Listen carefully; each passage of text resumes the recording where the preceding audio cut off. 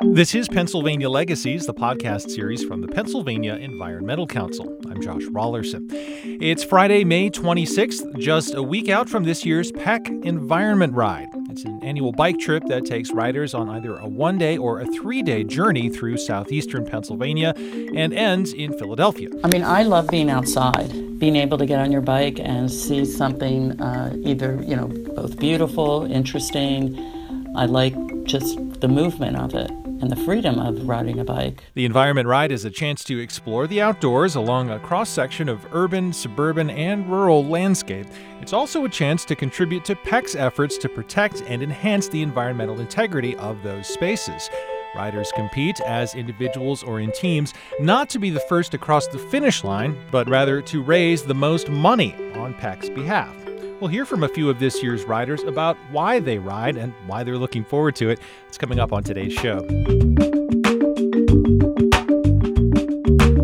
The International Trail Symposium is held every 2 years, each time in a different city. This spring, trail professionals from 17 countries and 41 states gathered next door to us in Dayton, Ohio.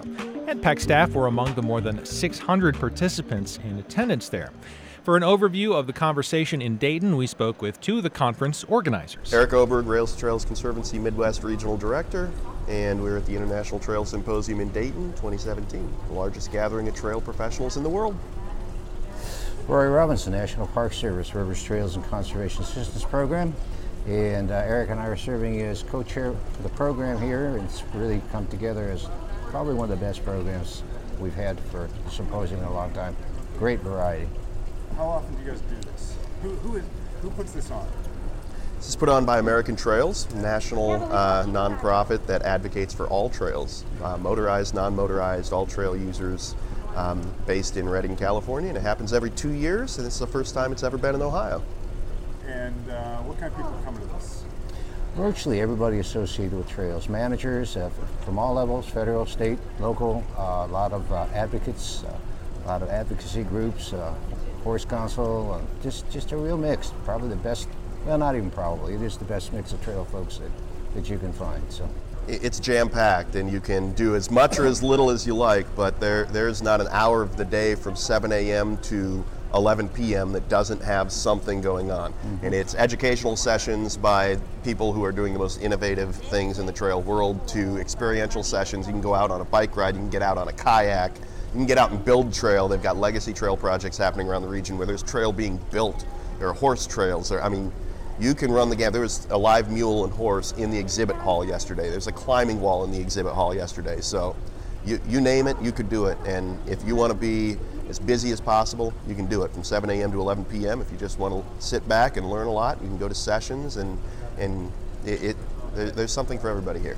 Sessions are focusing on everything from trail conflict to the technical side of trail construction of all kinds, waysides, interpretation, management operations. It's all pretty much in there. And do you remember the proposals? What we got the most on this go around? Oh my goodness! Topics. Yeah, a lot of it does have to do with conflict resolution. Yep. I think a lot of it also has to do management, signage and wayfinding and management, and I think a lot of that is stemming from the success of the trail community. As we have more and more trails and more people using them, the management of these trails is getting more and more complicated. How do you let people know what they are and aren't supposed to do? How do you let people know where they are and where they're going? How do you let people know how to interact with different types of users? I think that's getting more and more of an issue because more and more trails are being built and more people are using them. So I think it's that the management practices really are, and it's a wide range of things, but management of trails is really the number one issue because we have so many more trails that are being built,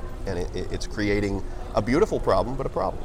If you were in the exhibit hall yesterday, folks were getting a handshake and a little freebie from the city of Syracuse, New York, and being invited to the next symposium, which will be in Syracuse in 2 years. The trail world is constantly evolving, constantly growing, so I would expect that Syracuse will be I don't want to say bigger and better because Dayton's putting on one heck of a show right now, but you're never looking for regression, so I'm sure Syracuse will be fabulous. And with Governor Cuomo's bold commitment to the Empire State Trail and that kind of investment by a state in trails, I think it's going to be an exciting time to be in New York, and we'll make sure the governor puts his money where his mouth is. Eric Oberg of the Rails to Trails Conservancy and Rory Robinson of the National Park Service are co-chairs of the 2017 International Trail Symposium held earlier this month in Dayton, Ohio. And you'll find video from the International Trail Symposium on our website at pecpa.org.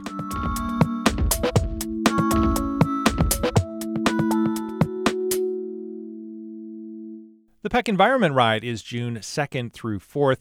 The registration deadline, I'm afraid, is already passed, but there's still time to support the effort. And here to make the case for why you might want to consider doing that are three of the people who will be participating in this year's Environment Ride. My name is Matthew McDermott. People call me Mateo. This is my first environmental ride. Hi, my name is Camille Orman, and I live in Center City, Philadelphia, and work for Johnson & Johnson. And I've been involved in the Peck Ride now for 5 years. Hi, my name is Ryan Spangler, and I'm a quality analyst at Philadelphia Insurance Companies, Philly. And that's how I became associated with the Peck Ride. The first time I did it, I just did the one-day ride and had such a great time that since then I've been doing the 3-day ride. I do ride a lot. I have ridden basically all my life for exercise and also for commuting. I haven't done a lot of long distance biking. I've done a few tours, only a few times when I've actually ridden over 20 miles. I did a 100-miler a couple years back, and I like to mountain bike, like to get out on the road bike once in a while. So I wouldn't say I'm a huge cyclist, but I like to get out when I can. I'm doing the 3-day. Went big. I've been trying to increase my mileage a little bit every day, and I think I'm in fairly good shape, but I'm not like conditioned as a long distance rider, so it's a little bit different. I was a little bit sore for a few days, so. I've been training, and I'm ready for whatever they throw at me. We have a few more weekends to go. I'm gonna get out again this weekend. Yeah, no qualms about it. Looking forward to it. I really like exploring different areas, and I always found bikes are the perfect medium, I think, for exploring on land. Cars are really too fast to explore and you're kind of inside of a box. Walking is great when you're in a really densely populated area, but it's a little bit slow if you're gonna try to cover a lot of ground. I mean, I love being outside, being able to get on your bike and see something either, both beautiful, interesting. I like just the movement of it and the freedom of riding a bike. You can explore quite a bit in just a couple hours on a bike, and it's always been the way that I've discovered new places really quickly. Also with biking, you are more likely to get off your bike and do things, I think, versus a car, or if you're on foot, you're not going to go 15-20 miles from your destination.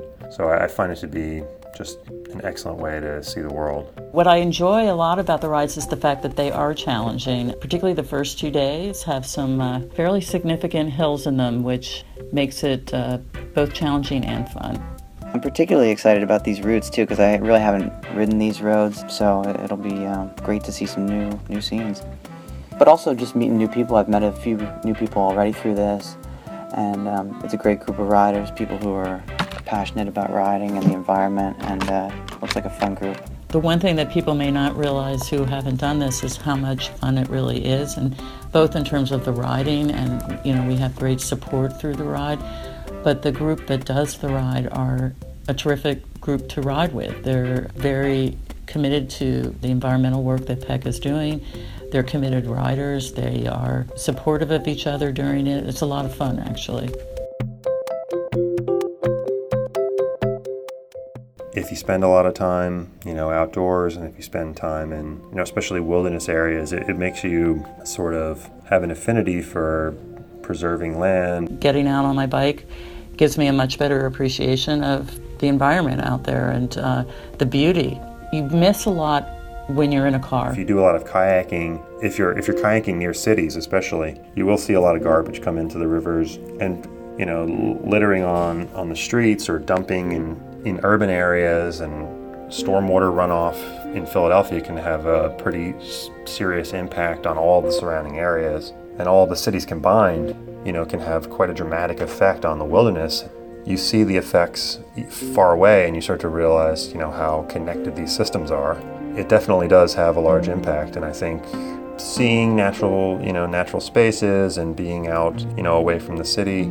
It makes you appreciate these sort of things and not want them to become blighted spaces. When you're on your bike, you really get to see up close and personal what the world looks like around you. That's, I think, a big plus of why I'm interested in this ride and why I think it's important to support it. We're a pretty big sponsor. I think for at least 4 years now we've been supporting the ride. We try to recruit heavily here. I've been doing this, as I said, for numerous years, and I have several donors who are very generous and actually ask me ahead of when I've started to do fundraising, when are you going to ask me to donate to your ride, which is great.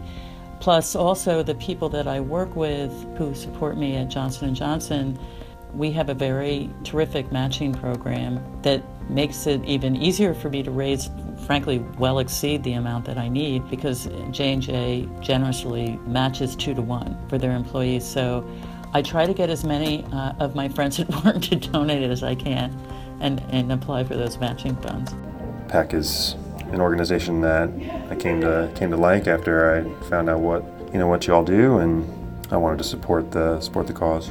I like that PEC works on actually getting different projects funded, actually getting the studies done, pushing things forward so that these ideas become reality. They aren't just ideas, they actually become direct action, which I think is interesting, and especially since you can see the work in and around Philadelphia. It has a direct impact on the residents, it has a direct impact on the natural spaces, it has a direct impact on the city and on the surrounding suburbs. And I think also a lot of people, they feel kind of powerless, especially in terms of political activism, because it seems really removed and it seems like nothing ever changes. But when you work on projects that are local to your area and then you spend time on it and it actually gets done, I think that's, really empowering, and it makes you want to keep going and do another project and do another project. I think that's quite productive. Particularly in this current political environment that we're in, I think people are listening to this more, and what helps for me is to sort of point to the diversity of things that PEC has been involved in, showing real accomplishments through the year, and that I think has been a big selling point for people to donate.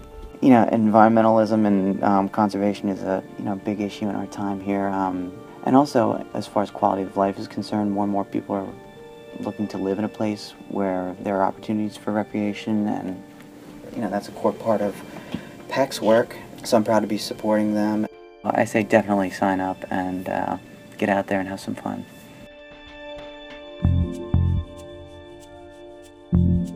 The voices of Matteo McDermott, Camille Orman, and Ryan Spengler. They'll be hitting the road Friday, June 2nd as the PEC Environment Ride rolls out. You can pledge support for any of them or all of them. Contribute however you wish by visiting the PEC website. You can check out the leaderboard showing how much each rider has raised for the cause and make your contribution at pecpa.org/PECRide-donate. And that'll do it for this week's show. Thanks for joining us once again. You can find past episodes of Pennsylvania Legacies on our website again, pecpa.org. You can listen on the site or on SoundCloud, iTunes, and a number of other places. Hey, do us a favor, recommend the show to a friend or a colleague. And when you subscribe in iTunes or elsewhere, you can leave a rating or a review.